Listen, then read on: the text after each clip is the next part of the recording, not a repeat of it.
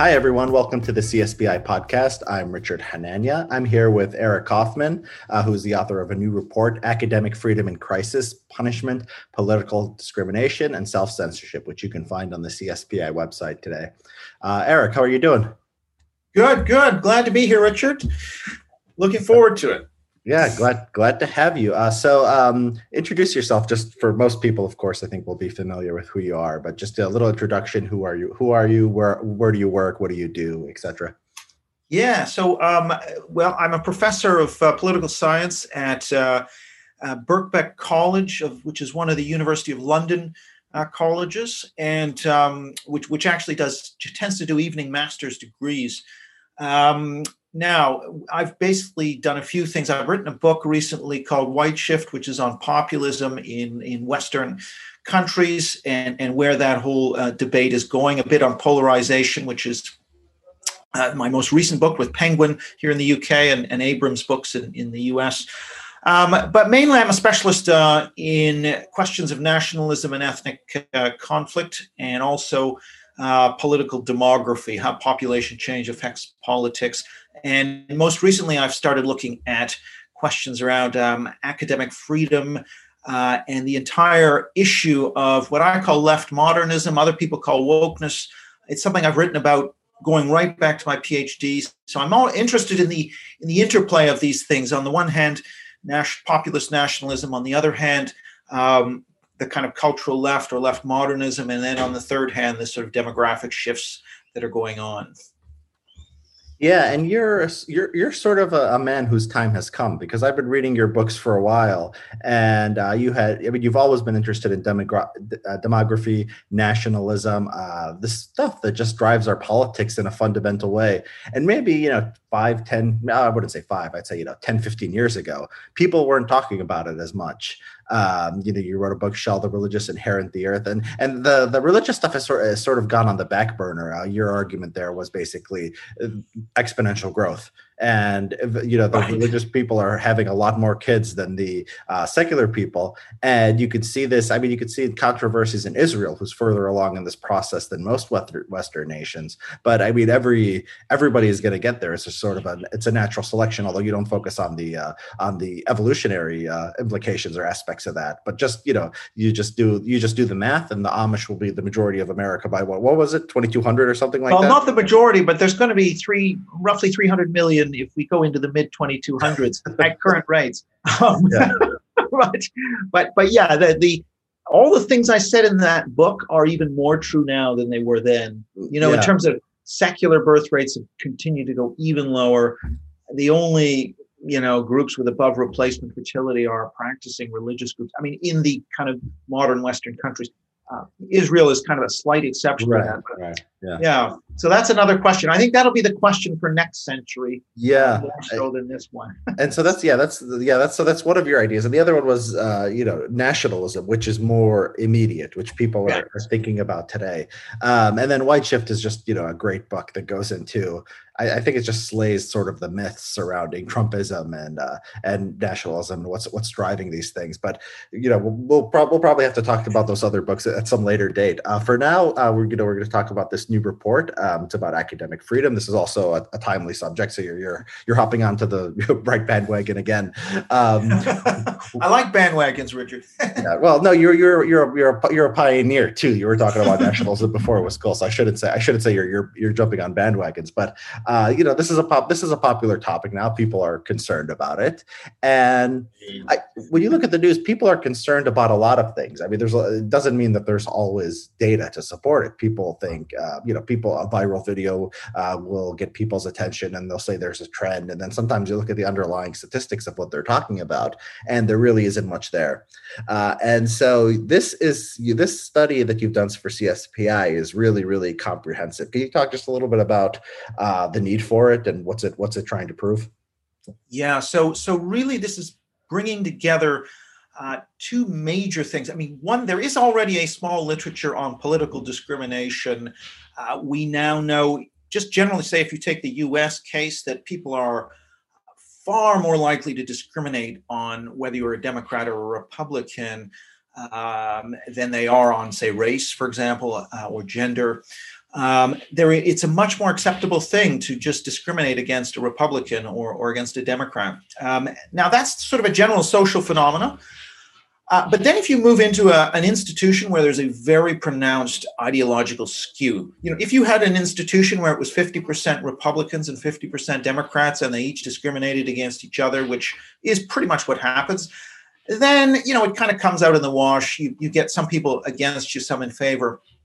When you have a sort of 10 or 15 to 1 ratio, like you do in social sciences and humanities academia, then you're going to have a huge discriminatory effect.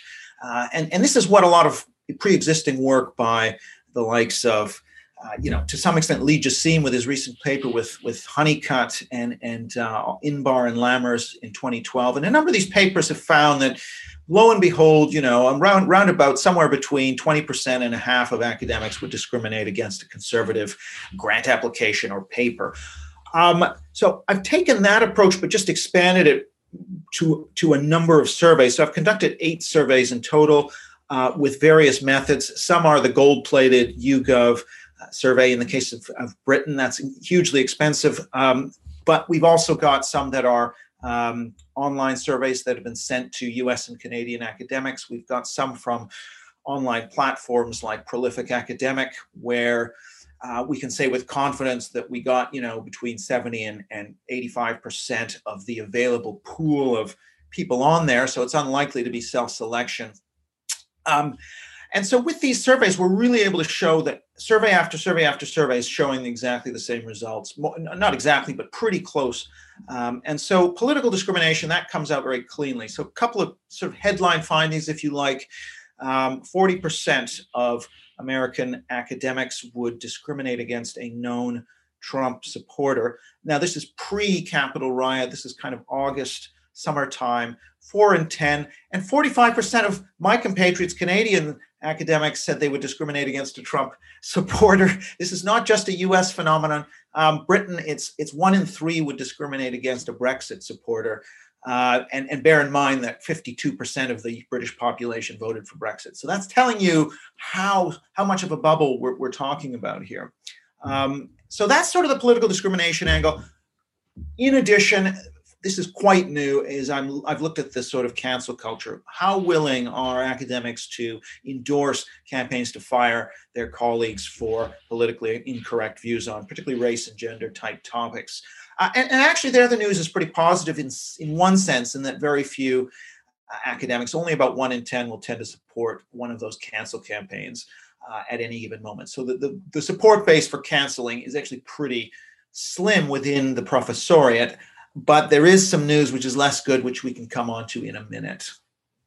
Yeah, and so you do this. You make this. You distinguish between hard authoritarianism and soft authoritarianism. So hard authoritarianism is basically the videos. It's the stuff we see.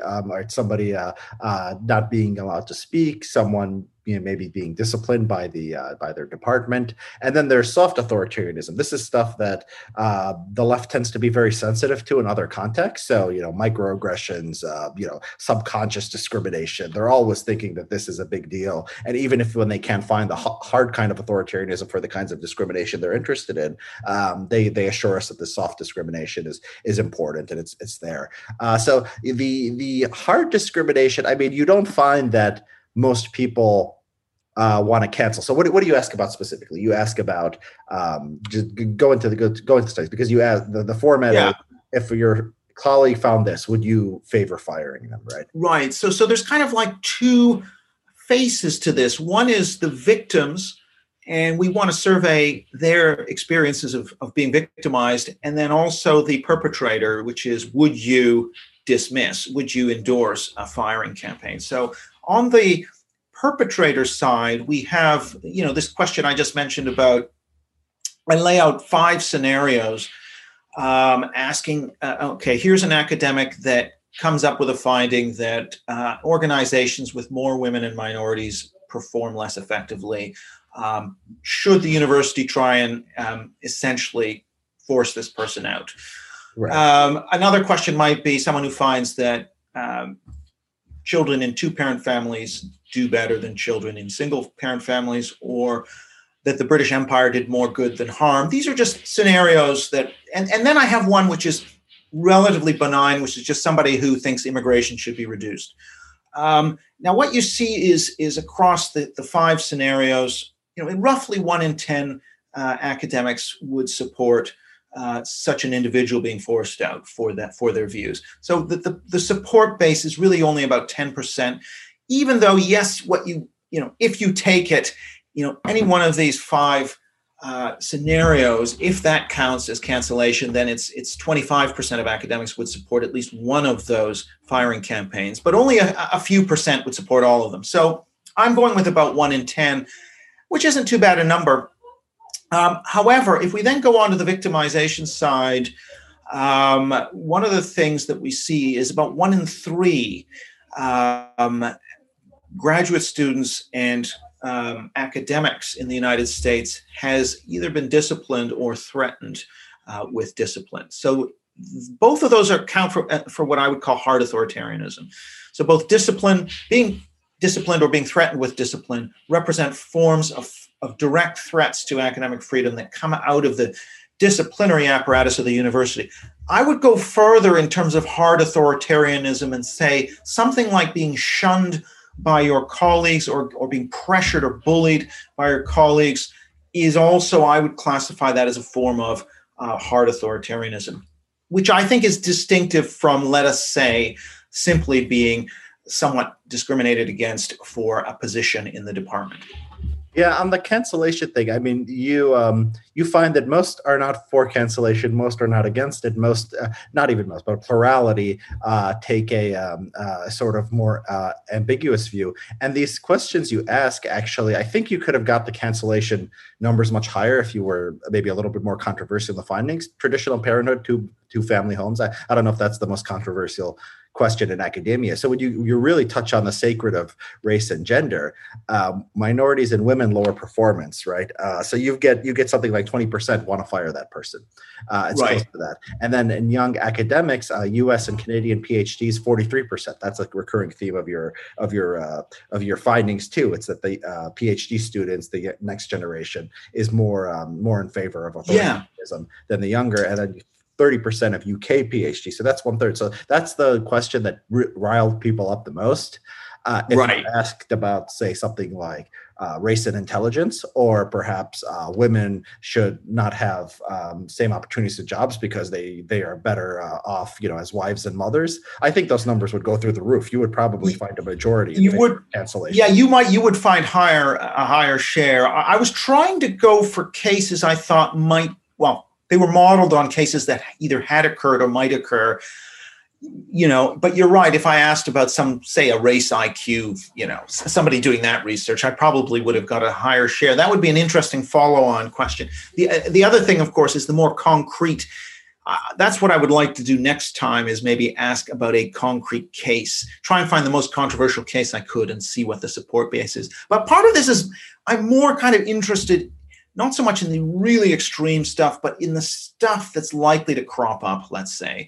Yeah. Somebody thinks immigration is bad for the U.S., something like that, and wants to make that argument. How much would they be willing to cancel such an individual? So you had about a 1 in 10 across these questions. But what is interesting, as you just mentioned, is, academics under age 35, twice as likely as those age 50 and over to favor cancellation. And so the number for those under 35, I think, is about 38% chance that they would say yes to at least one of those 5 cancellation scenarios, whereas for 50 and above, it's sort of around 0.15 or something. PhDs are even more pro-cancel. In the US, 0.56 chance of supporting at least one of those 5 scenarios. So what that picture is painting is, on the one hand, good news that it's really a relatively slender support base now, but it's also indicating that amongst the youngest academics, there's a much greater propensity to support cancellation. And in fact, a stat which also another stat in the report, I believe, is the social justice versus academic freedom question. And if you look in the US, amongst academics under age 30 and under, it's roughly 50-50 between whether they prioritize academic freedom and social justice, whereas for the 50 plus, it's 3-to-1 academic freedom to social justice. I think that's telling us, and there have been some studies of student opinion that have shown it to become more intolerant over time. So it is indicating, I think, that the threat to academic freedom is going to increase and not decrease in the years ahead.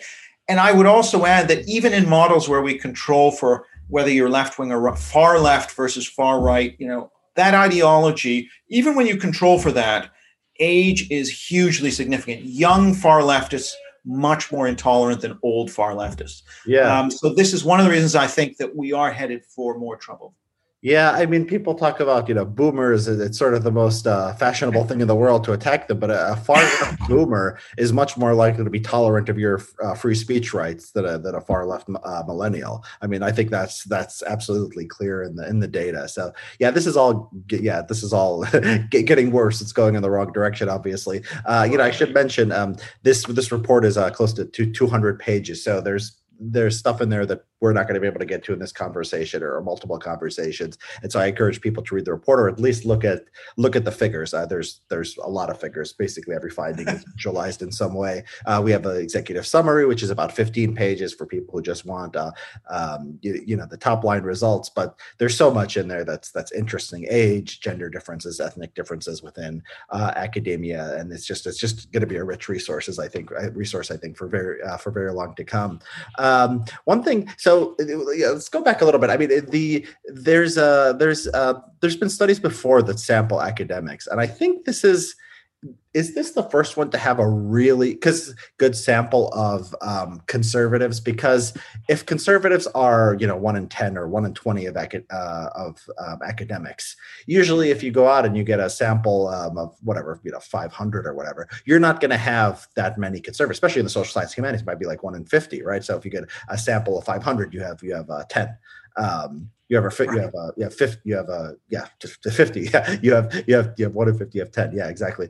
So what you did is you went to the National Association of Scholars. So tell us about that. How you were able to really just focus in on these conservatives, so you got from their perspective too.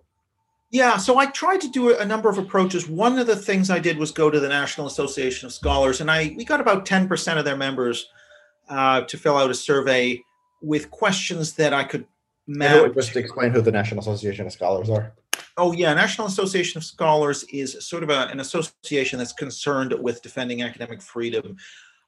They do really good work. They help out their members.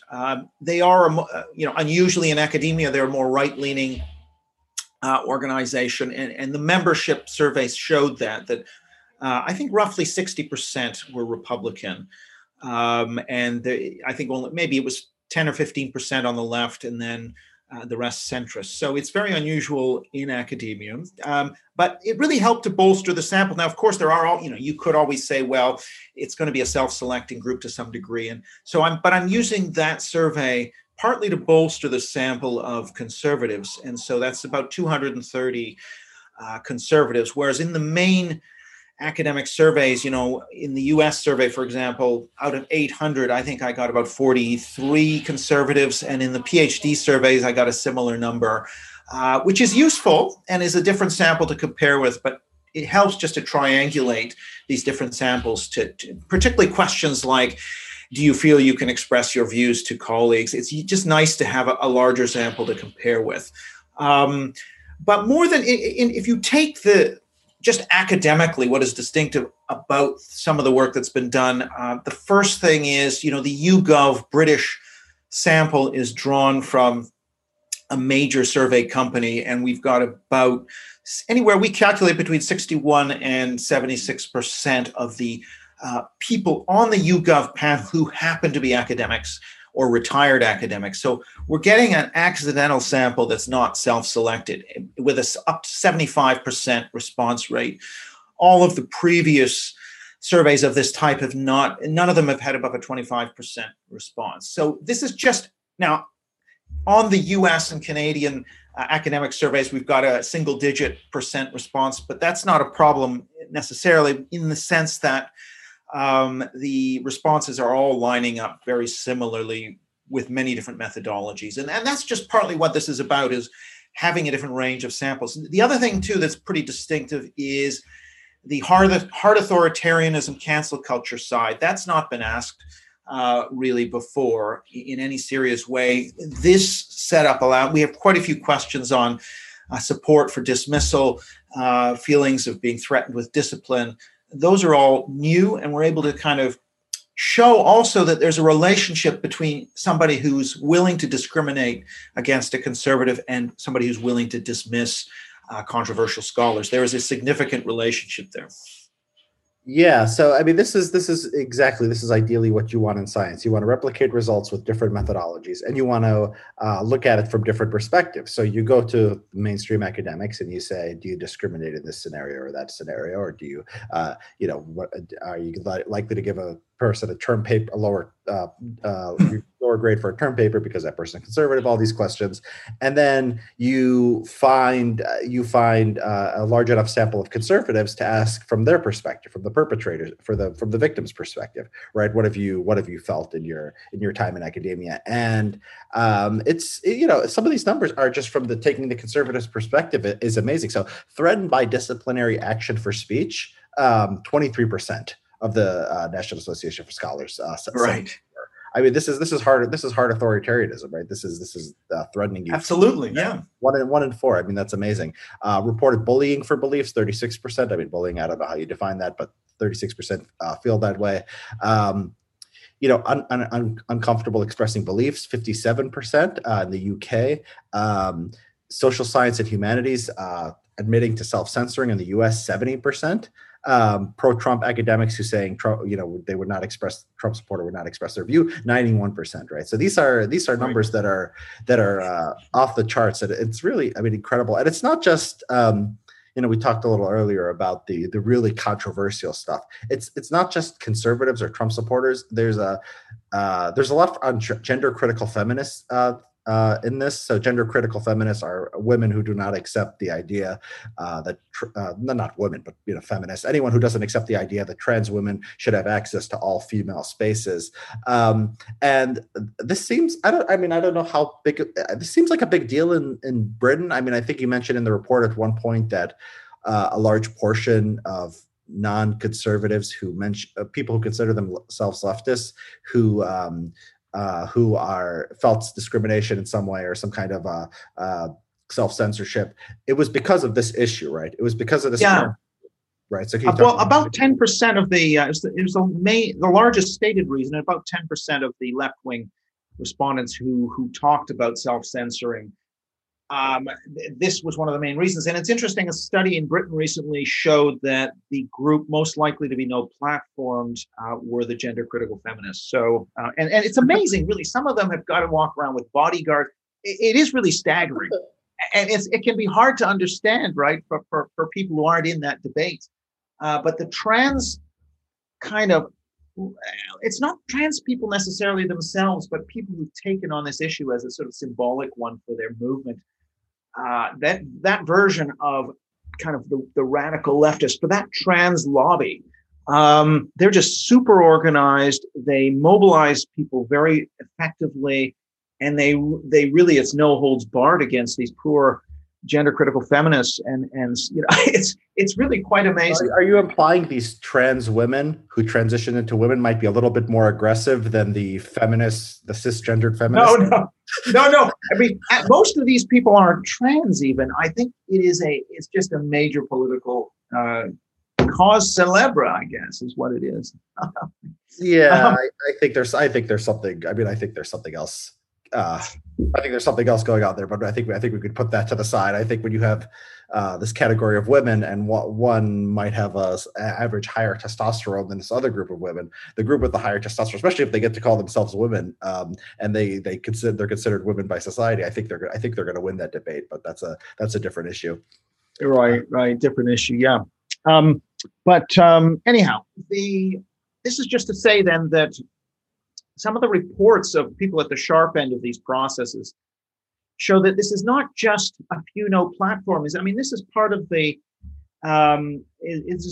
point is that I mean, even if we don't even just look at the right, I mean, one of this UCU study, which is a left-wing union that studied opinion in Britain amongst academics, and showed that 11% of all academics, which are just overwhelmingly left leaning, had experienced either discipline or threats of discipline for their academic views.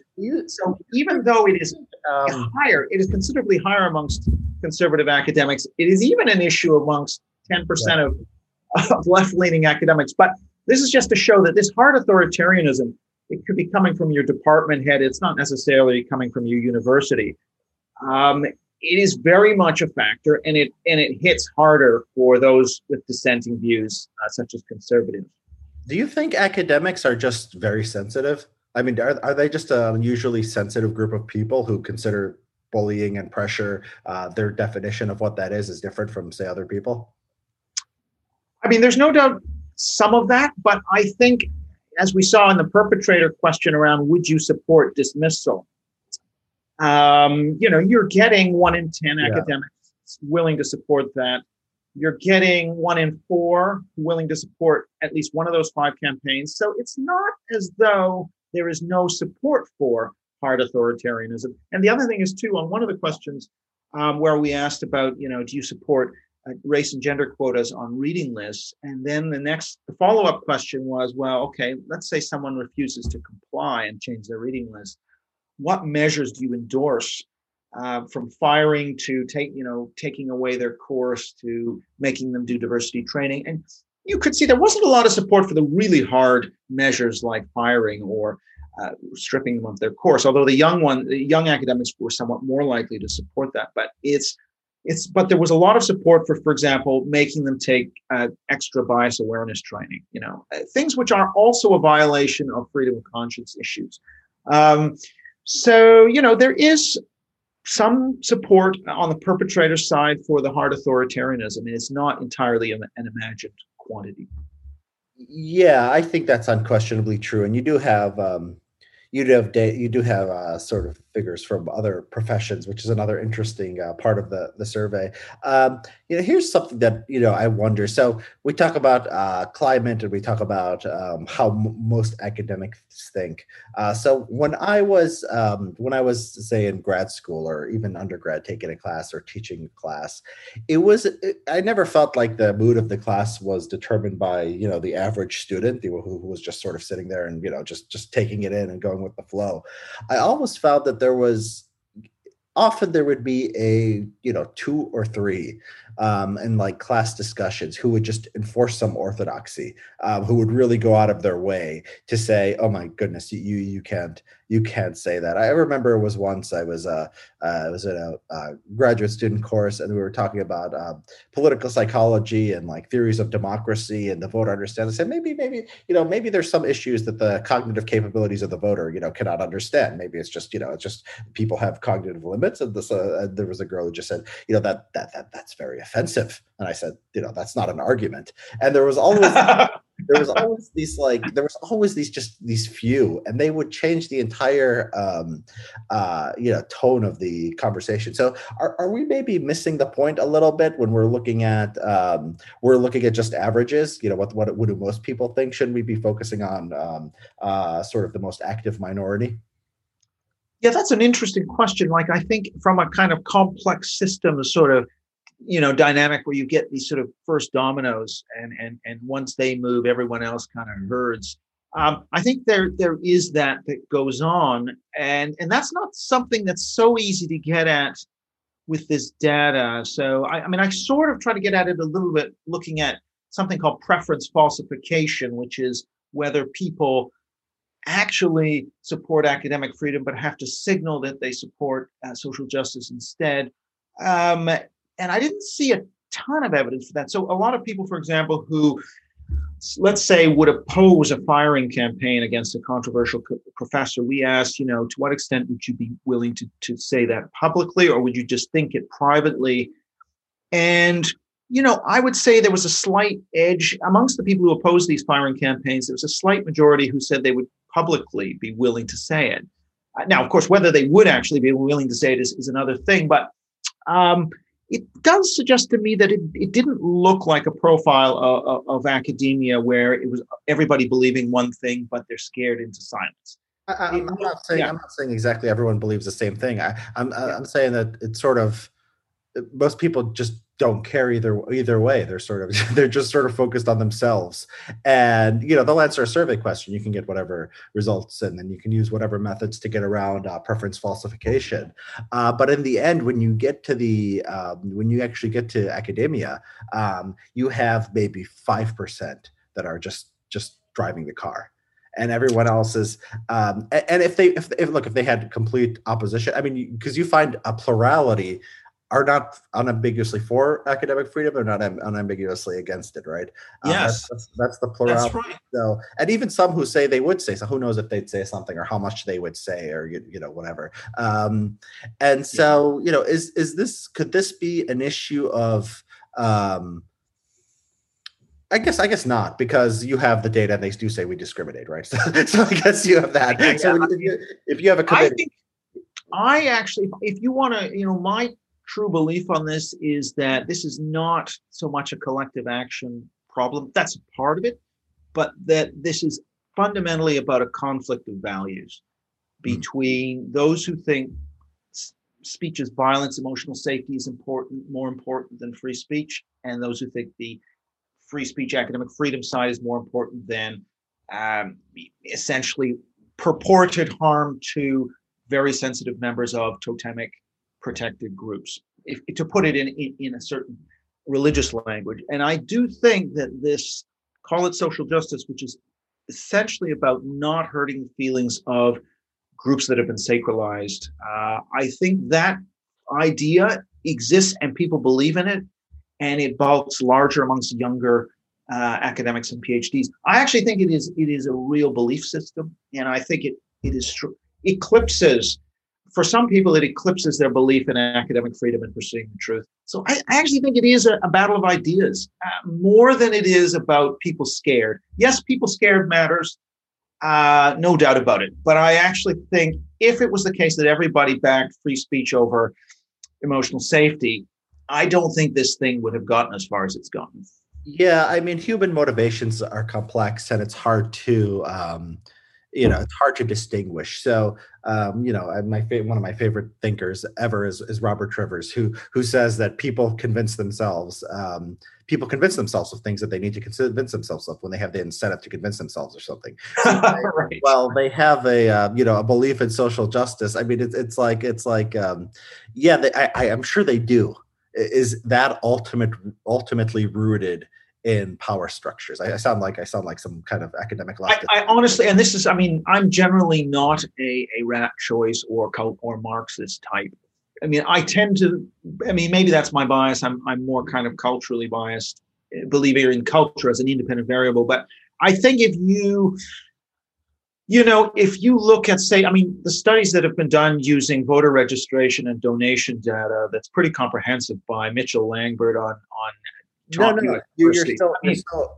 are genuinely giving to, they are overwhelmingly Democrats, number one. I'm saying something more subtle. I'm not saying that they're lying or that they're hiding their beliefs. I'm saying that once you have a power structure and you have this diversity industrial complex, and you have other people like the media, and you have the federal government with anti-discrimination laws that sort of push this wokeness to a certain extent, people's internal beliefs will change on that basis. So yes, nothing you say is maybe there's no way to get at this difference, but it is sort of important to just consider philosophically and just sociologically. And that would be consistent with everything you say. They would give money to Democrats, they would answer poll questions in a certain way, they would sign on to an open letter campaign to cancel Steven Pinker or whoever they're going after this week, and it's all genuine to them. I mean, I think that's the Trivers. That's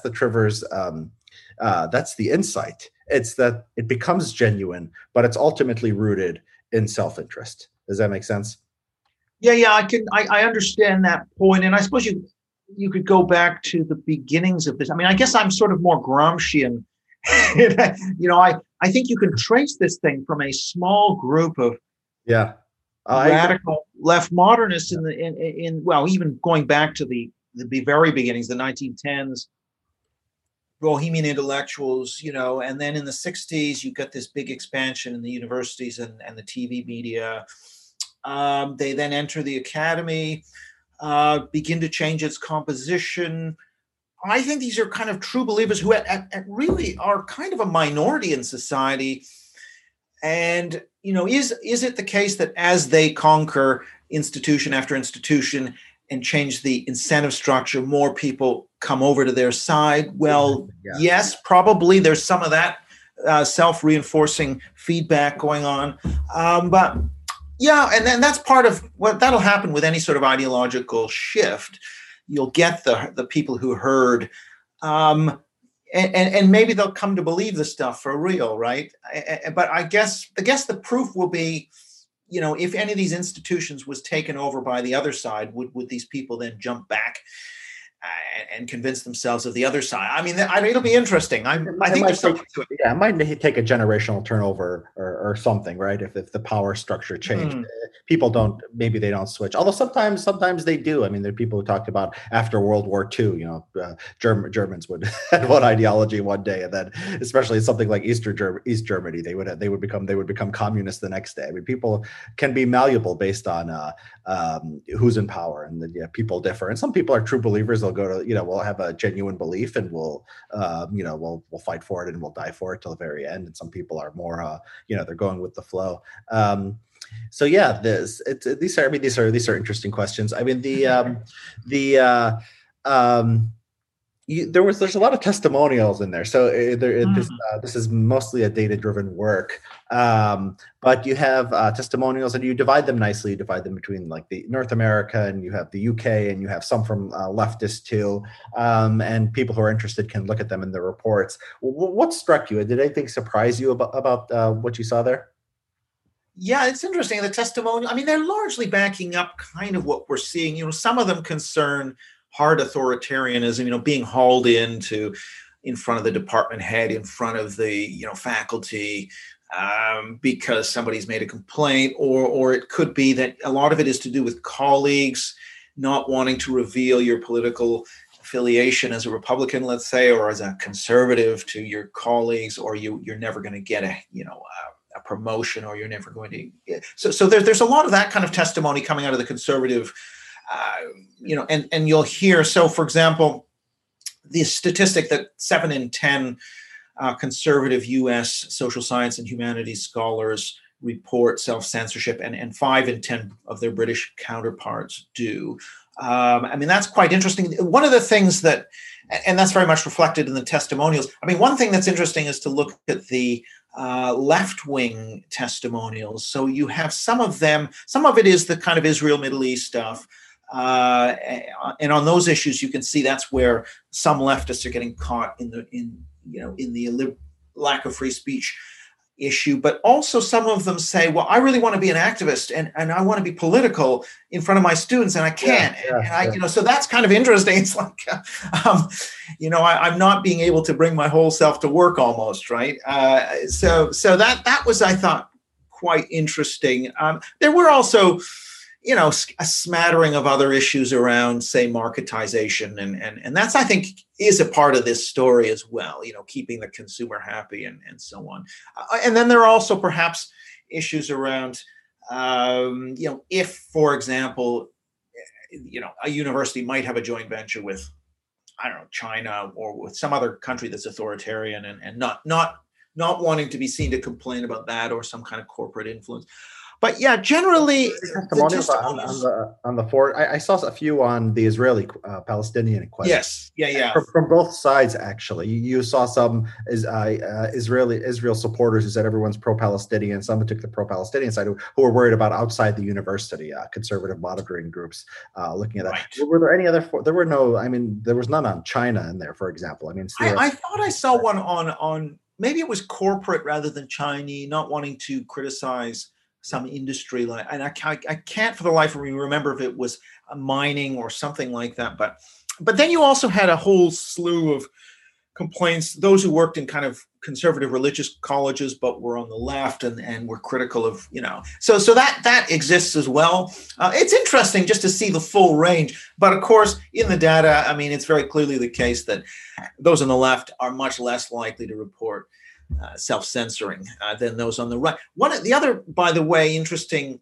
thing we see is that centrist academics in the United States are reporting quite high levels of self-censorship, sort of 35% saying that they self-censor. And now it's not 70%, but it's still much higher than the numbers we were getting on the left, which were something like 10, 15.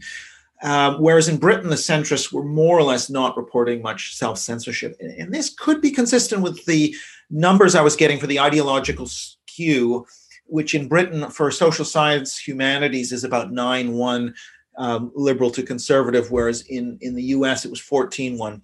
And maybe it's just that much, a little bit further down towards the left in the US, and therefore people have to be that much more careful. And there's probably more cancel culture activity as well. Yeah, it's interesting because I mean, you came at this and you were probably thinking about. I'm sure you were thinking about conservatives being discriminated against and how much of a problem that was. And then you look at them and they're, you imagine these people who got PhDs in some university, and the only job they can find is like some rural place, and they go there and they find, oh my goodness, I'm being suppressed by my students who, if I'm not a Trump supporter, they're gonna hate me and give me bad reviews. That's a perspective. I mean, that's there. I'm sure that happens. I was just thinking, what are we doing as a society to? I mean, these kids who don't apparently like college, they're probably rural Trump supporters and they probably hate college. And society tells them, you'll be nothing unless you go to college. So they spend 2 years or 4 year uncomfortable years with these professors who got degrees from maybe the East Coast or the West Coast coming to them, and nobody really wants to spend time together. And we just do it because that's our system. It's credentialism. It's actually crazy to think about. What about you? I mean, you are you're somebody who's known for taking, controversial views. I mean, white shift in particular, you said, maybe some kind of positive white identity would not be the worst thing in the world considering our politics, and may actually be able to diffuse tension. That's not an easy position to take. Do you feel discriminated against in your work life? Well, I mean, I think I may be one of these cases of somebody who, either because of whatever I was interested in, or it's hard to know exactly what was going on. Was I subconsciously self-censoring and not sort of really being, I know, upfront with, I don't know, maybe not. I was very empirical, so it's harder to, it's less likely that I was self-censoring, but there's no question that, being established as a professor, it's harder for people to get rid of you in a way.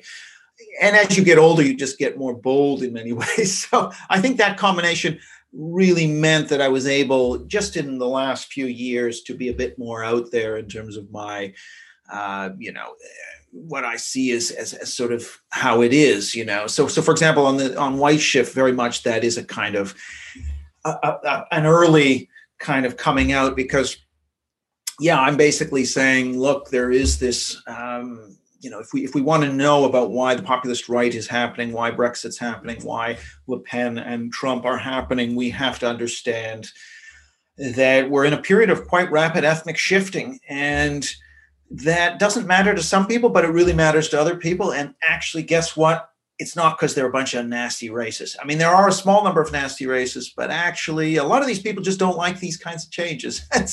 And that's actually a valid position. And you have to make an accommodation between the people who want it slow and the people who want it fast, and come to the middle. You can't just say to the people who want it slower, you're a deplorable bigot and, come out of the dark ages, because you're just going to piss them off. So that is sort of kind of the message for, and I'm not the only one to say that, people like Jonathan Haidt and Karen Stenner and others are also more or less saying you're going to have to live with people who for psychological reasons that are 50% heritable. And we've done experiment after experiment that shows this. are not well disposed to the kinds of rapid kind of ethnic shifts that we're seeing in Western countries. But Yeah. I mean, that's yeah, I mean, that's also an interesting discussion.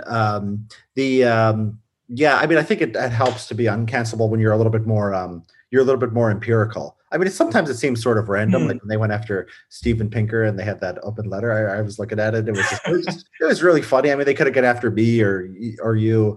You know, we were much worse, and sometimes they're intimidated by Pinker, who's a lot smarter than everyone who signed that letter. And then sometimes it's just if you're empirical. I mean, it just seems random because there are some of us who I'm not an academician now, but I was, and some of us are very outspoken and nothing really happens to us. And then some are like trying to bend over backwards to please these crazy people, and they're just getting yelled at. They're just getting their classes shut down. I mean, it's funny how sort of random it is, but like it's did you see that? Of course, you saw that article in the New York Times by Powell about Smith College. I mean, I saw that, of course. Yeah.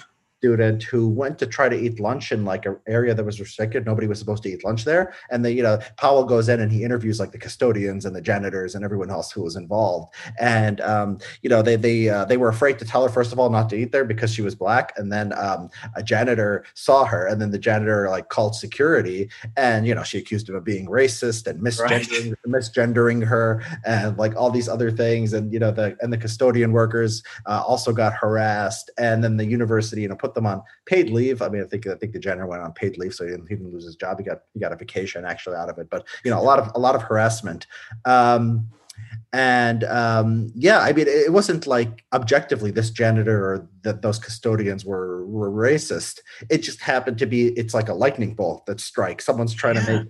You have these entrepreneurs, and they're looking, these victim entrepreneurs, and they're looking for a reason. If you come across them, you'll be a casualty, and it's not necessarily that connected to how right wing or how quote unquote racist you are, right? That there's just random. No, not at all. I mean, it's very much like the witch hunt phenomenon.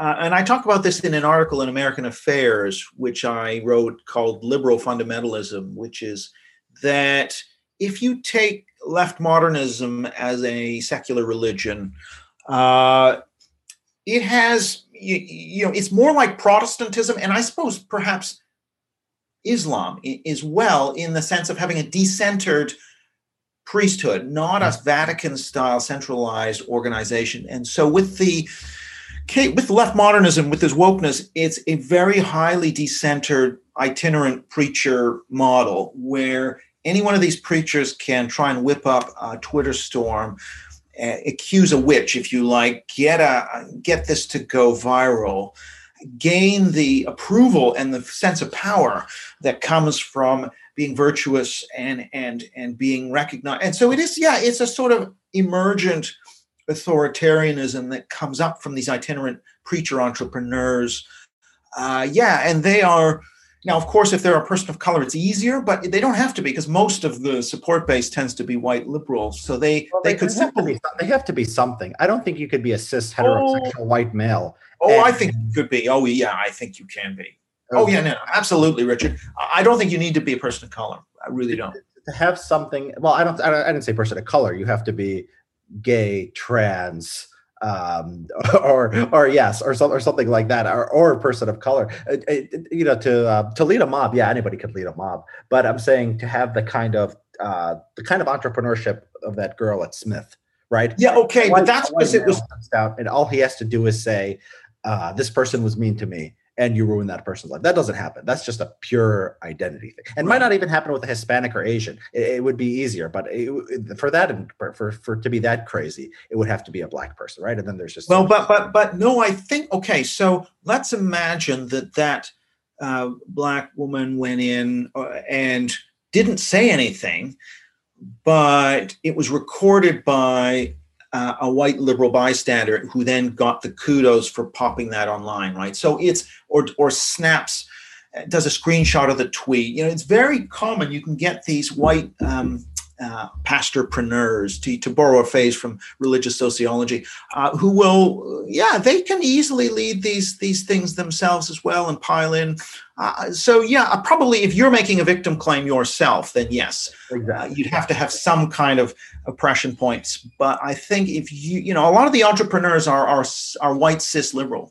But if that white cis liberal put that video up and then the black girl came later and said, no, you're misrepresenting it, I wasn't, that would trump. That would easily. It would trump. Yes, it would trump. You're right. So there's a whole kind of formula. There's a whole totem pole. And the totem pole has race on the top, and of the race, probably, black would probably be top of that pole. Obviously you've got, depending on a situation, sometimes indigenous is powerful, but whatever it is, you've got a pole, and then you kind of got in the U.S. I've heard indigenous is elsewhere tends to be a really big deal. Here in the U.S., not so much. Yeah, it's there in the U.S. too, but maybe it's not as strong. Canada, the indigenous has all our quote indigenous people. I mean, you look at them and they're not distinguishable from their white classmates. So I think it's actually a little bit harder for them. Right. I think it's maybe harder. Yeah, in the U.S., particularly eastern seaboard or eastern part of the continent, it's probably harder. Canada, they're more distinctive. I would say there's less. There's a lot of intermixing too, but it's not as. But in any case, so these phenomena of Twitter mobbing and this whole thing, which is connected to that great awakening that Zach Goldberg talks about with the rise of social media, and so you get more entrepreneurialism. And I have this theory that that actually, if we were to go back to the mid 1990s. There were already incidents which I would consider to be cancel culture happening. Yeah, they were proto incidents, right? And you did not see a lot of resistance. I don't think you saw good arguments against them. Yes, people would make fun of political correctness, but like the University of British Columbia, where I'm from, Vancouver, they had in their political science department, they were totally paralyzed for months by these nondescript accusations of, racism, sexism, whatever. They brought in like a high-priced consultant who kind of endorsed all of these accusations, but there was no actual target, any individual that they could point to. It was just some general culture. But there was no one standing up to this academically. And so I think the difference is just that social media just makes it easier to whip these things up more often. But I don't think the idea structure is vastly different. Some of the buzzwords around safety and harm and whatever is somewhat new, but the basic ideology is pretty similar, I would say. Yeah, I remember. I did a little bit of research on this. So the first speech codes and the first PC wars, they were really, came about in the 1990s, and a lot of time, what was motivating it was so-called racist incidents. A lot of these, racist incidents in universities tend to be hoaxes. Some people have done research on this. If you hear about a noose being found somewhere in a university, it's literally 9 times out of 10. It will be unsolved, or if it is solved, it's usually a hoax. And I was looking at a lot of cases, and they were, like somebody said a bad word to a black person, or someone did this, and they were never proven. They almost never had somebody who actually caught doing something bad, and then they would be used to sort of bureaucratize this social justice worldview. And it goes hand in hand with the rise of administrators at universities. So I'm sure you've seen the chart, which a lot of people have seen, where you look at like number of professors being hired from universities, and it's like flat or maybe rising a little bit, and then you look at the number of administrators, and it's just like a very steep slope. It's just going through the roof, and they're making money. And what does a diversity counselor do all day besides find problems with diversity? There is a problem that we've created this bureaucratic class, and it's all done on taxpayer dime. This is not like private organizations who are getting money from donations and then just like terrorizing people. They're terrorizing us through the money of the state, right? Either directly through government subsidizing the universities, or indirectly through subsidizing the loan. Right. But I honestly, I agree. But at the same time, I think, in the private foundations and businesses, you're seeing very similar things. I guess again, as usual, we're probably diverging a little bit in the sense I see these things as primarily culturally motivated and less structurally and economically motivated. I mean, I guess in Britain, where there's very much, things are sort of more stringent and you don't have much of this bureaucracy. I mean, you have a bureaucracy, but you don't have the diversity of bureaucracy in anything like the way you have it in the US. And still, well, those are U.S. colonies. I mean, those are mental U.S. colonies. So I would take anything. Right, but what I'm saying is the staff, the diversity staff, it's much smaller. They're not driving it. I mean, who's driving it? Like the student unions that are all radical and into this ideology. You've got radical academics who are well connected into those student unions, and then they're connected into their counterparts across all universities in the country, and then on Twitter. I've been at the receiving end multiple occasions of this network of real nut bars. And there's a limited number of them. They're very well organized and they live for this stuff and they kind of completely riff off each other. So it's a bit like the trans network. You've got these tight, well-organized networks that have permeation inside the university and off the university. And they organize a lot of this stuff, and so that's kind of what gets them up in the morning, and so I think it's got its own momentum. Yeah, obviously to some extent they then institutionalize their stuff, like decolonizing the curriculum and race-only scholarships, whatever it may be. They're pushing that in committee. And no one's going to stand up to it, so it goes through, and then eventually they want to go down to the next thing and the next thing. So yeah, they are making change too at the administrative level, but I think it's really this energy is really coming from this sort of social movement that's highly organized.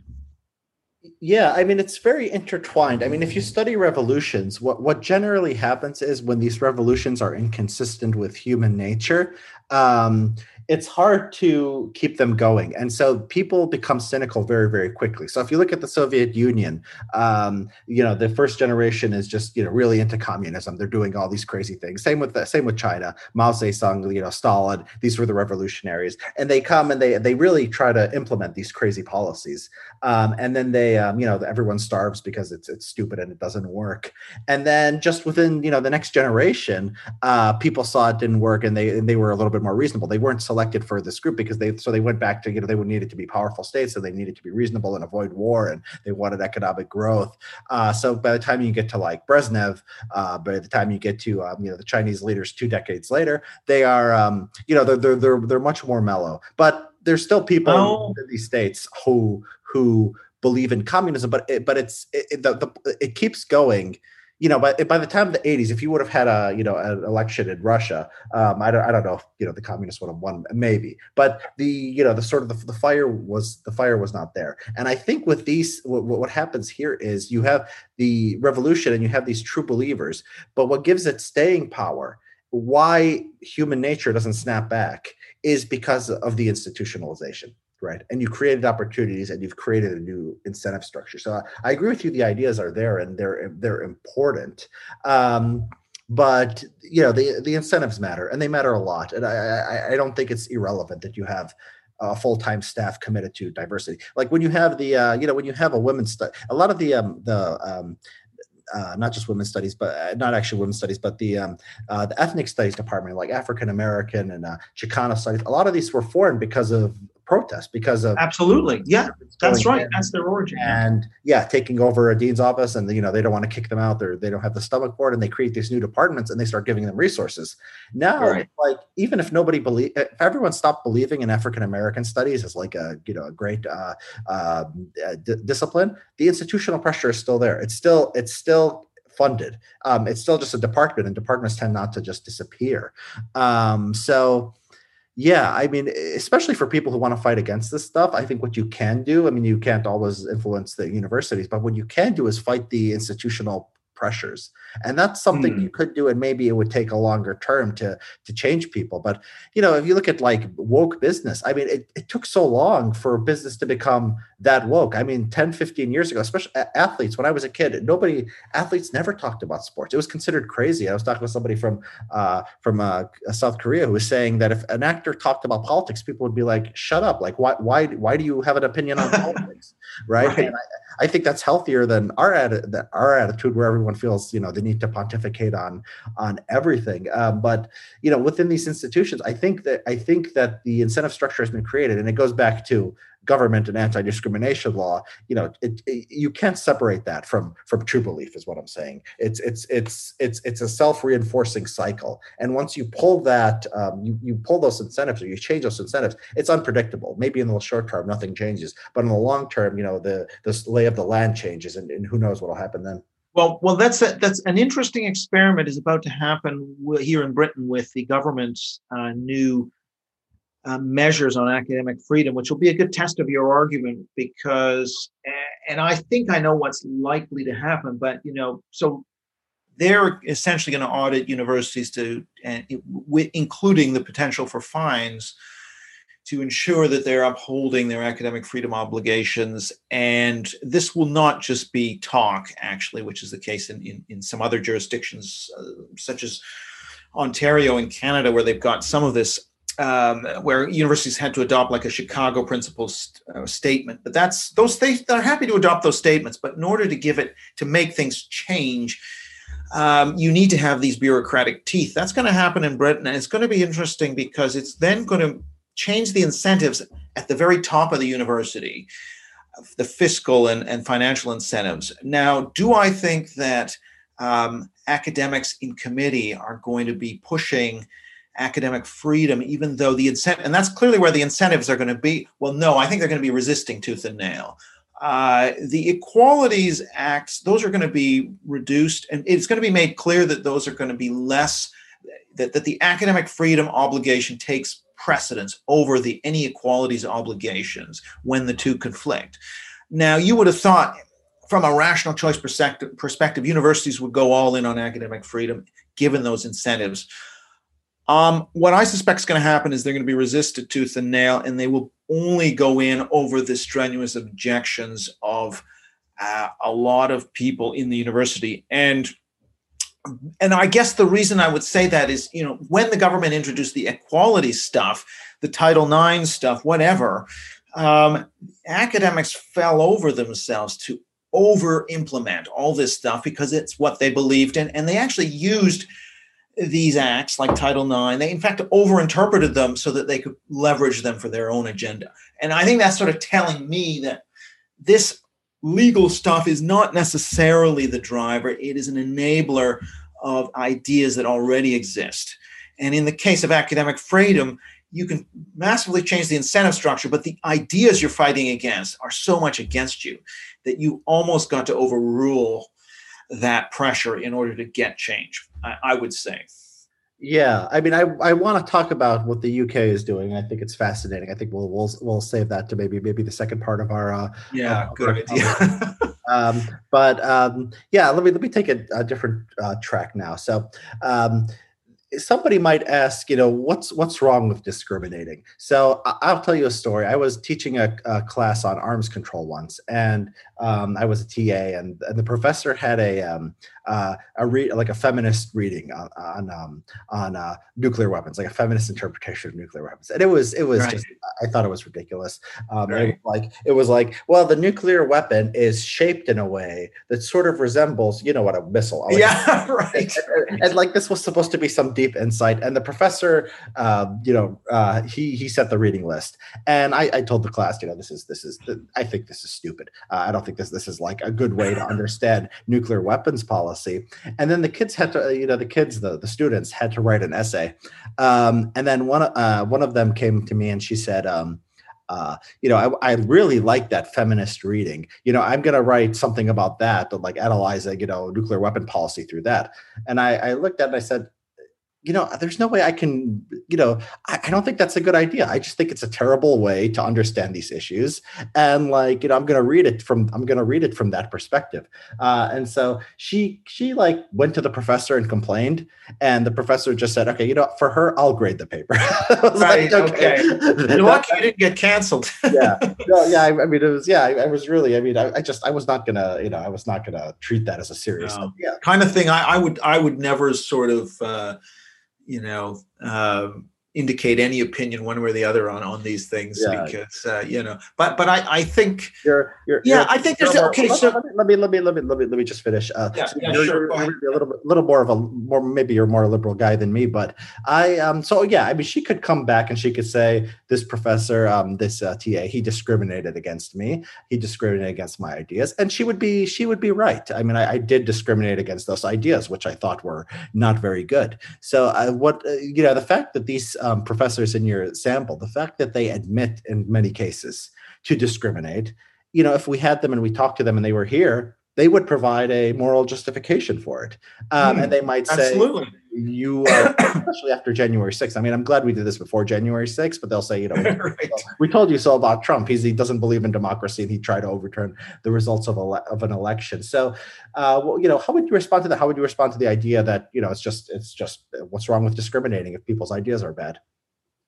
Yeah, I mean, there was quite an interesting paper which goes into the political philosophy of political discrimination. So essentially, from a political philosophy point of view, political beliefs and religious beliefs cannot be distinguished. And even actually, race and gender identity, as compared to, say, religious and political belief, are also more or less analytically the same in terms of that, to a priori discriminate against somebody who has a particular political belief is to sort of devalue their speech, and also to take a sort of one-dimensional, very caricatured view of what they think, is likewise, again, it is just pure discrimination. To be like saying, this person is Muslim, or this person is an evangelical, therefore they must be stupid. I have discount what they say by a factor of 10. It's essentially the same logic. And so you have to judge the work on its merits. So I think that is actually right, that, maybe this is a principle that is hard to learn and isn't natural. It probably isn't natural for people to take that purely neutral point of view. And it's one thing if the thing is badly written, or if it is, but I guess to the extent that the work summarizes an argument properly, shows, that they've subjected it to some criticism and looked at evidence and connected it in a smart way, it shouldn't matter what the ideology, I think it should get a similar mark. Now, it'd be one thing if they said, the earth is flat. I know, because I talked to some friends in the pub, or something like that. Well, what if they said, I think the earth is flat, and they made it sound plausible on its face, right? Because I talked to my friend at the pub. It's like I measured my front yard. I don't know, whatever. Maybe they have some sophisticated argument about the categorical imperative and relativity, and it's certainly possible that, or what was that book that the world is flat? Thomas Friedman. That's his evidence. Yeah, I don't think that was. So anyway. But yeah, no. So the political discrimination, I think that is going to become a major issue increasingly, and part of this is because of the tilt in professional organizations increasingly moving in that progressive direction. This question of political discrimination will, at least for organizations where the content of your beliefs shows up in your work. That's obviously academia on the social science, humanities side, but it could be the arts, could be media, could be tech, could be a number of these, could be a law firm, perhaps. I just think that whole discussion needs to get more prominence and needs to get more protections in a way, because I think right now it's seen as okay. It's kind of, by a lot of people, seen as okay to discriminate. I mean, the other thing, of course, this leads to is the loss of viewpoint diversity, which has a whole bunch of knock-on effects. So, in the report, I talk a lot about how, not just academics perceive, conservative and gender critical academics are perceiving a hostile environment, but grad students, masters and PhD conservatives perceive a hostile environment, perceive that academia is not really a place they're going to fit well. And that, as a result, particularly, I found conservative master's students who are in the social sciences and humanities are much less likely, if they feel their beliefs don't fit, which they're much more likely to do, they're much less likely, therefore, to enter academia. So you have this kind of feedback loop happening of a hostile environment for conservatives reproducing a low viewpoint diversity, overwhelmingly left ecosystem, which then is a hostile environment for conservatives. So how do you actually break out of that self-reproducing feedback is the big question. And so all the things we're talking about around hard authoritarianism, political discrimination, are coming together to produce this environment that repels diversity of thought from the academy and simply reproduces that bubble.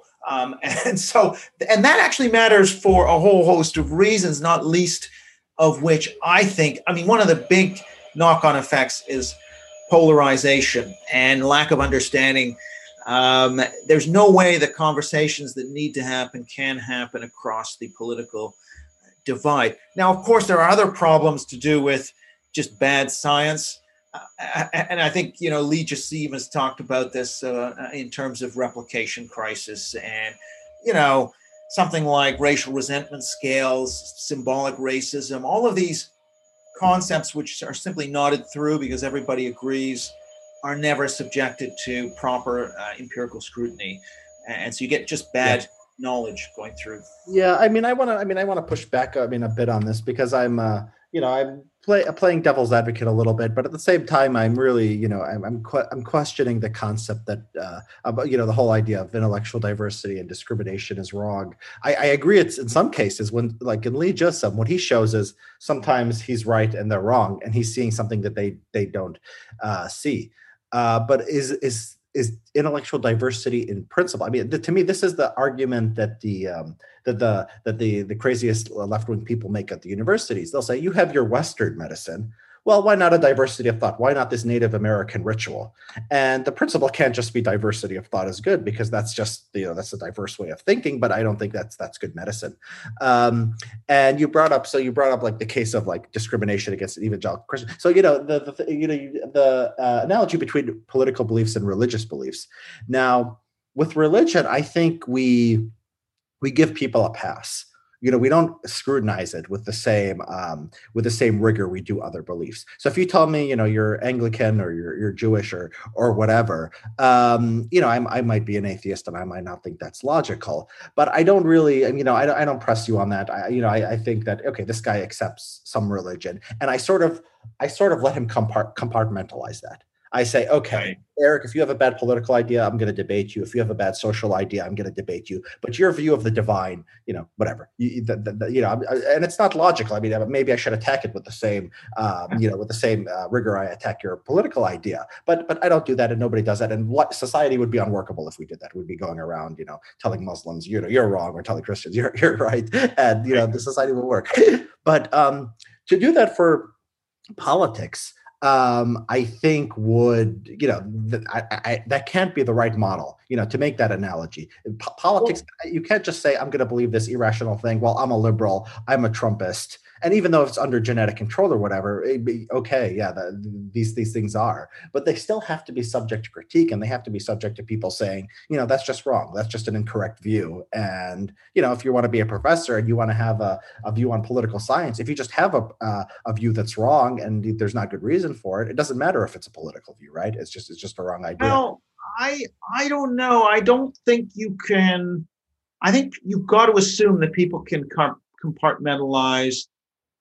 You've got to go on what they published, of course. You're still going to be hiring people who got publications in good journals and who are good lecturers and so forth. But I guess I don't think their political beliefs are relevant to their qualification for the job, is what I'm saying. And I think if they were really nuts, that would show up in their published work.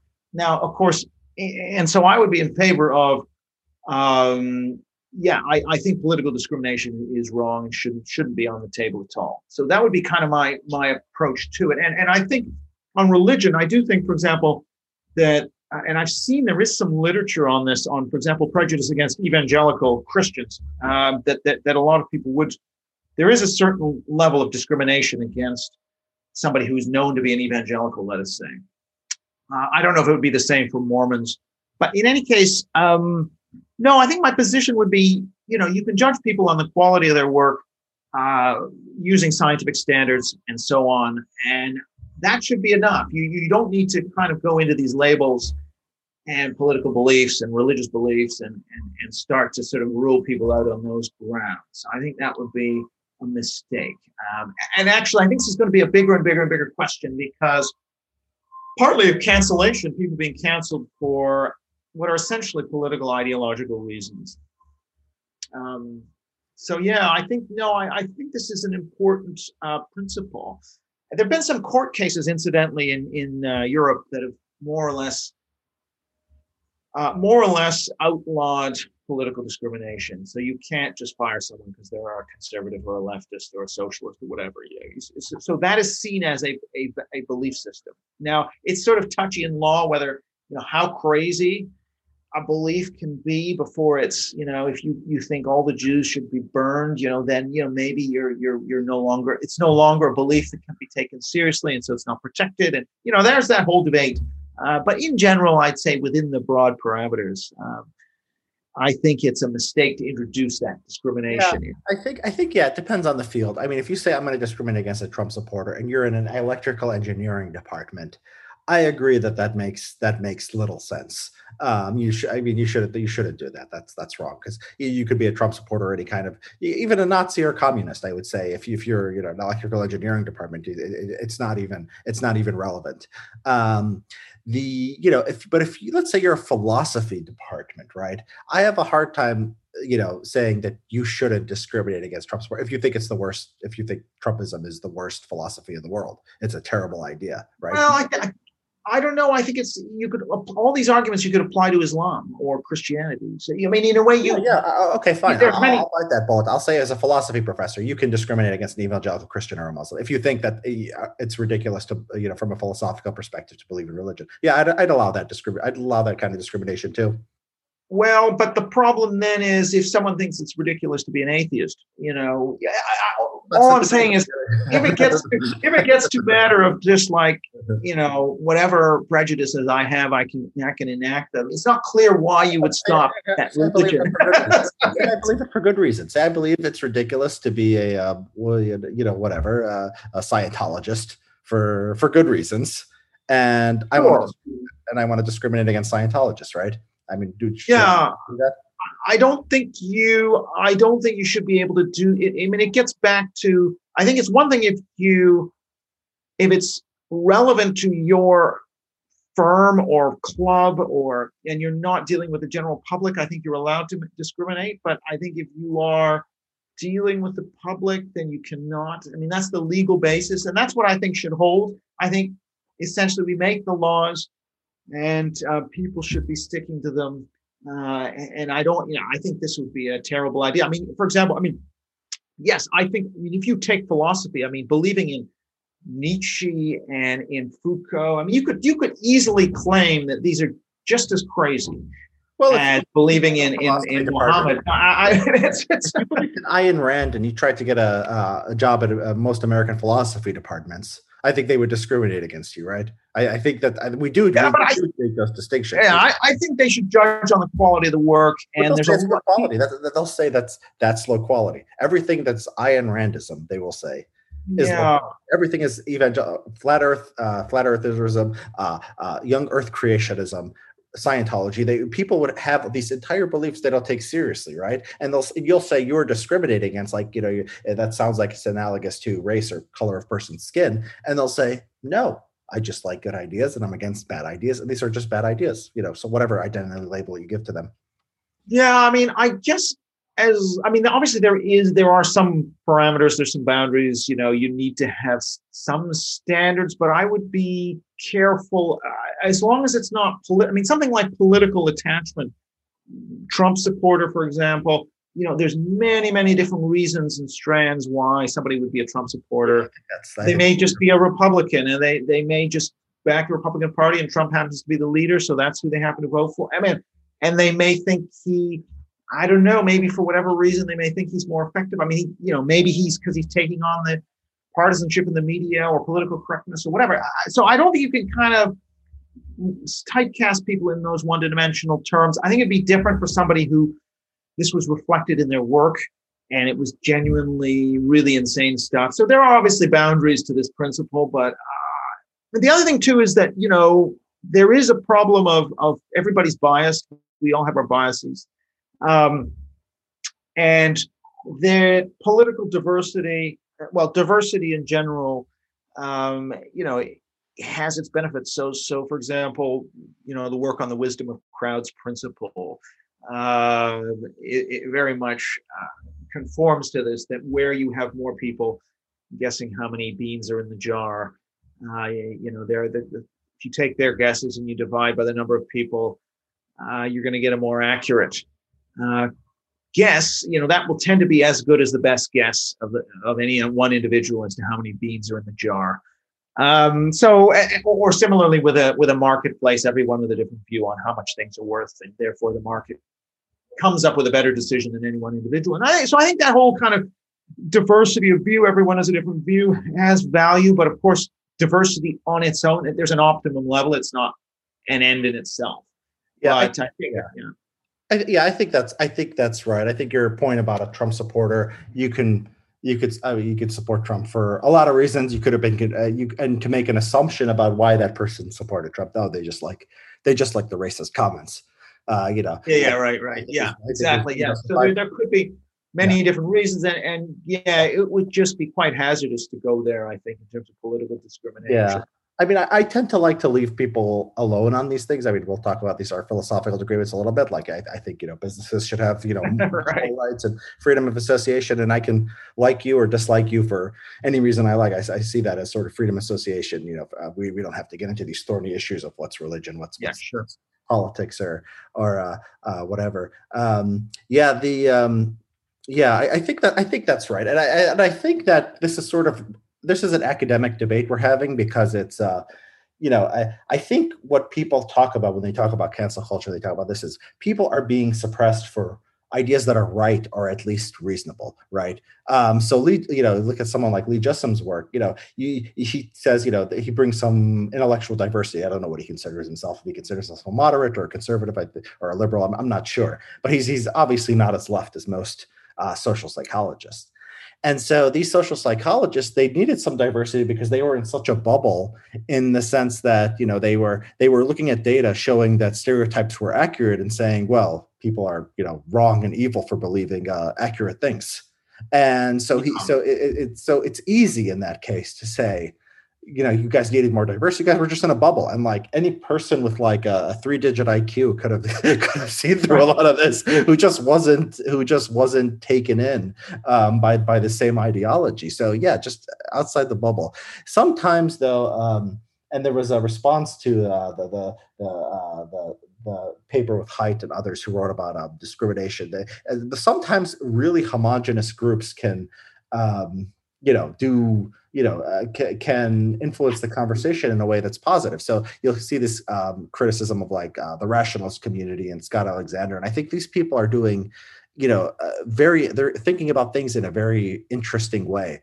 And if you bring in some thought patterns and some kind of ideologies, if like you took Scott Alexander and you said, okay, here you need some intellectual diversity. Here's Sean Hannity, and like somewhere in between is will benefit you. I don't know if he benefits from that, right? So I think there's a target right now at the university where these people have an ideology that's just objectively wrong and incorrect. It's sort of crazy in some cases, and it's good to say free speech and more intellectual diversity with regards to that. I just struggle with it as a principle. I think it's very hard to, is it just all situational? Is it just that these people happen to need diversity, but maybe not all of us need diversity? I mean, just, any place you want to take that. Well, I think a first start, a start would be not political non-discrimination plus political neutrality, not amongst the academics. They can obviously say whatever they want. They've got their free speech rights, but administratively, the official university positions, those I think should all be bound by a code of political neutrality, ideological neutrality. In other words, you wouldn't be allowed as a university or even as a department to take a stance like to say, Brexit is a terrible idea, or, you would. Do they talk about Brexit? Do the British university talk about Brexit? You will get, there are emails that go around the entire, all staff members that would be from the, what's called the vice chancellor, like the president of the university, in some cases with avowedly political positions. I think a lot of the Black Lives Matter stuff, a lot of the equity and diversity stuff is political and also would need to be dialed back. So all of those sorts of things that would make the climate more hostile for, I'm not saying that you necessarily have to have a certain percentage of conservatives or centrists. What I am saying, however, is you need to at least make the environment one that is not hostile. You got to do whatever you can to limit the hostility, limit the discrimination, and then you'll probably get kind of like a natural level of conservatives in there, just as you probably get a natural level of different ethnic groups, different religious groups.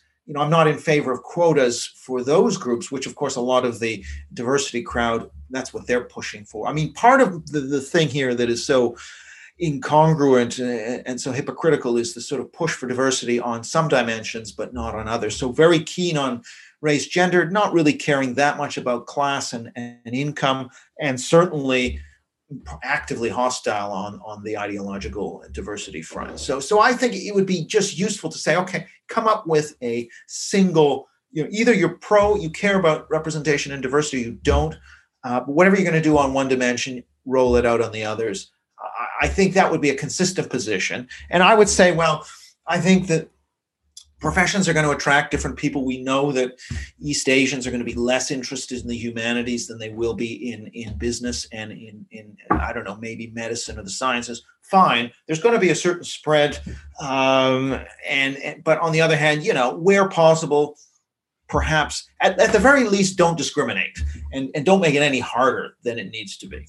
Yeah, I think you're right. I think calling them on their hypocrisy is a good idea and a good strategy. When they say we have, they put out statements on Black Lives Matter, what I think they would say is this is not a political idea. This is not like being a Democrat or a Republican. This is just standing up against racism and being a good human being. And this is our value. And then someone else will want to say, no, that's a political view that, this public institution has taken. And they'll say, no, this is such a deep moral value. And this is a little bit of the game they're playing. They're taking something that's controversial in society that is, that's something some people believe. And they're saying this is like a moral value that we all share or that we all should share. Right. But I think, I might even be happy of a situation where they said, well, we don't endorse, so that they would feel obligated to preface anything they said with, while not endorsing any particular political movements, we do endorse the principle that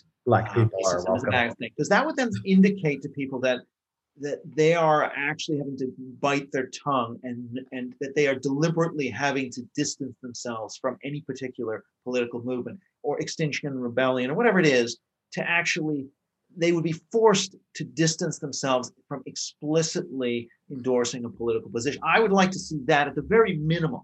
I mean, ideally, I would like to see them not commenting on these matters and sticking to their brief. But if they have to, it would be good if they would have to really disavow show that they are trying to be sensitive to the principle of political neutrality and acknowledging that there are different views and that the views that are on the other end or that oppose some of the movements that they are talking about are underrepresented in the university, and they should really be trying to make an effort not to further drive those groups out of the university. So that I think that even would be enough of a signal to people that, okay, they do care enough about ideological diversity that they don't want to completely go nuts and politic.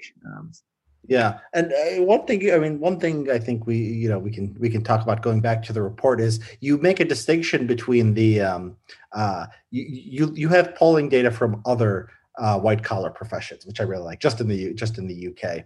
Can you Right. talk about the differences between academia and, say, what other professions you have, like teaching, hospitality? You have a lot of different things. It's very interesting for people to look Yeah, through. so academia, and particularly social science, humanity academia, comes out as the most kind of left wing. However, it's worth noting that, particularly teaching and media, PR, a number of these other professions are also very left leaning. Especially if we take the university educated workforce in those professions. There is some difference of like 10, 20 points between those professions and academia. There's also a difference, by the way, between technical college lecturers and university professors and lecturers, of a similar magnitude. So some of this is simply having a degree or an advanced degree, but a significant part of it goes beyond that. One of the differences that you really see, though, that comes out is that when people are asked, would a Brexit supporter be willing to voice their views to a coworker? It's in the universities that gap is like 50 points between those who would voice a remain in the European Union versus leave the European Union. The gap between comfort levels in those two groups is like 50 to 60 points. In many of the other white collar professions, there is a gap, but it's more like maybe 20 up to 30 points, let's say in charities and hospitals and so on. And in some professions, like clearly in factories and so on, it's essentially zero.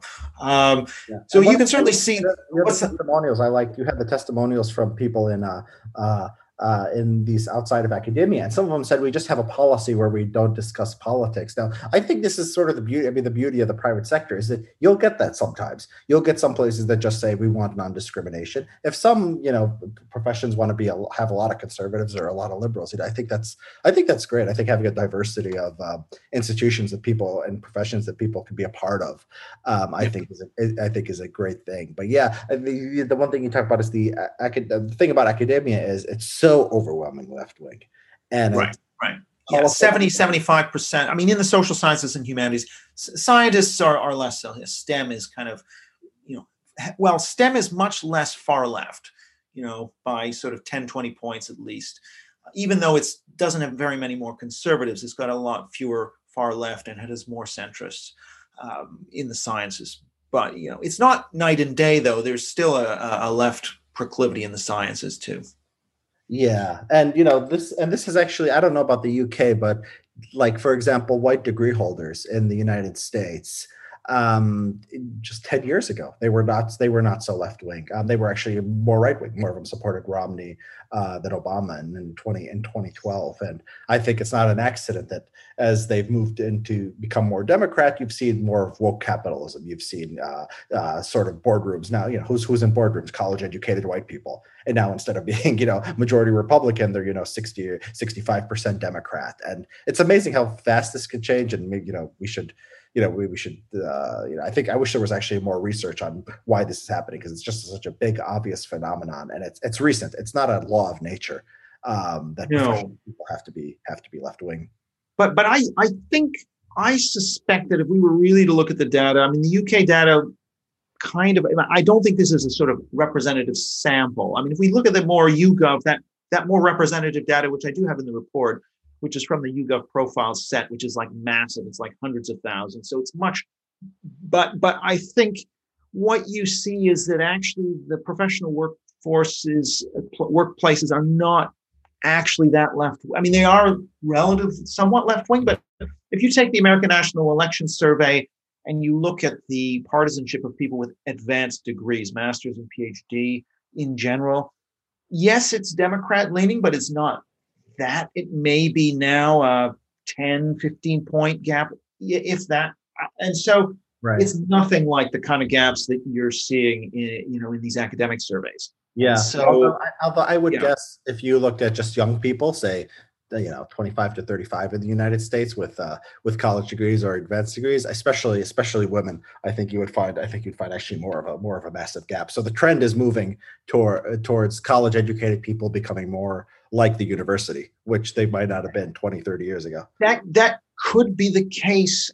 I am not sure we know that yet. I mean, I'll just, for example, if you take the exit polls in the 2020 election, you could certainly see that white young people and white college educated were kind of close to the 50-50, in terms of their voting. And if you look at the UK data there, age as a predictor of ideology amongst the non-academics, I don't believe, I have to go back to check this data, but I actually don't believe the age skew is that pronounced. I think it's there. So I'm not sure.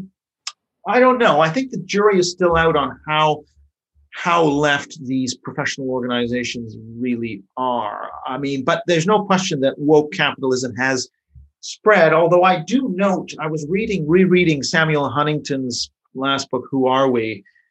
2004, and he was talking about already in the sort of 1990s, the employment equity agenda going into DuPont and some of these corporations, and actually some of the early writers on the adversary, what Daniel Bell calls the adversary culture, even as early as the sort of 60s and 70s, were talking about the flow through of these bohemian values into the kind of professional middle class, the so-called new class of knowledge workers, was already something they were commenting on. So I think there's kind of always been a certain flow out of the university culture into the kind of professional knowledge class culture. It's just kind of, everything's just sort of intensifying. But this is something I hope to look at with a new survey that I'm going to be undertaking with. Yeah, and it might be just very simple explanation. It might be in 2012 the nominee was Romney, and in 2016 the nominee was Trump, and maybe if you had another Romney kind of, it just people seem to really react to whoever the face, especially in the United States. Maybe it's not as much in other countries. Right. Whoever the face of the party just tends to have an oversized effect on sort of the American psyche. Although that Biden has sort of been a little bit less visible than some of our more recent presidents. So yeah, we'll see what the effect of that is. So Right.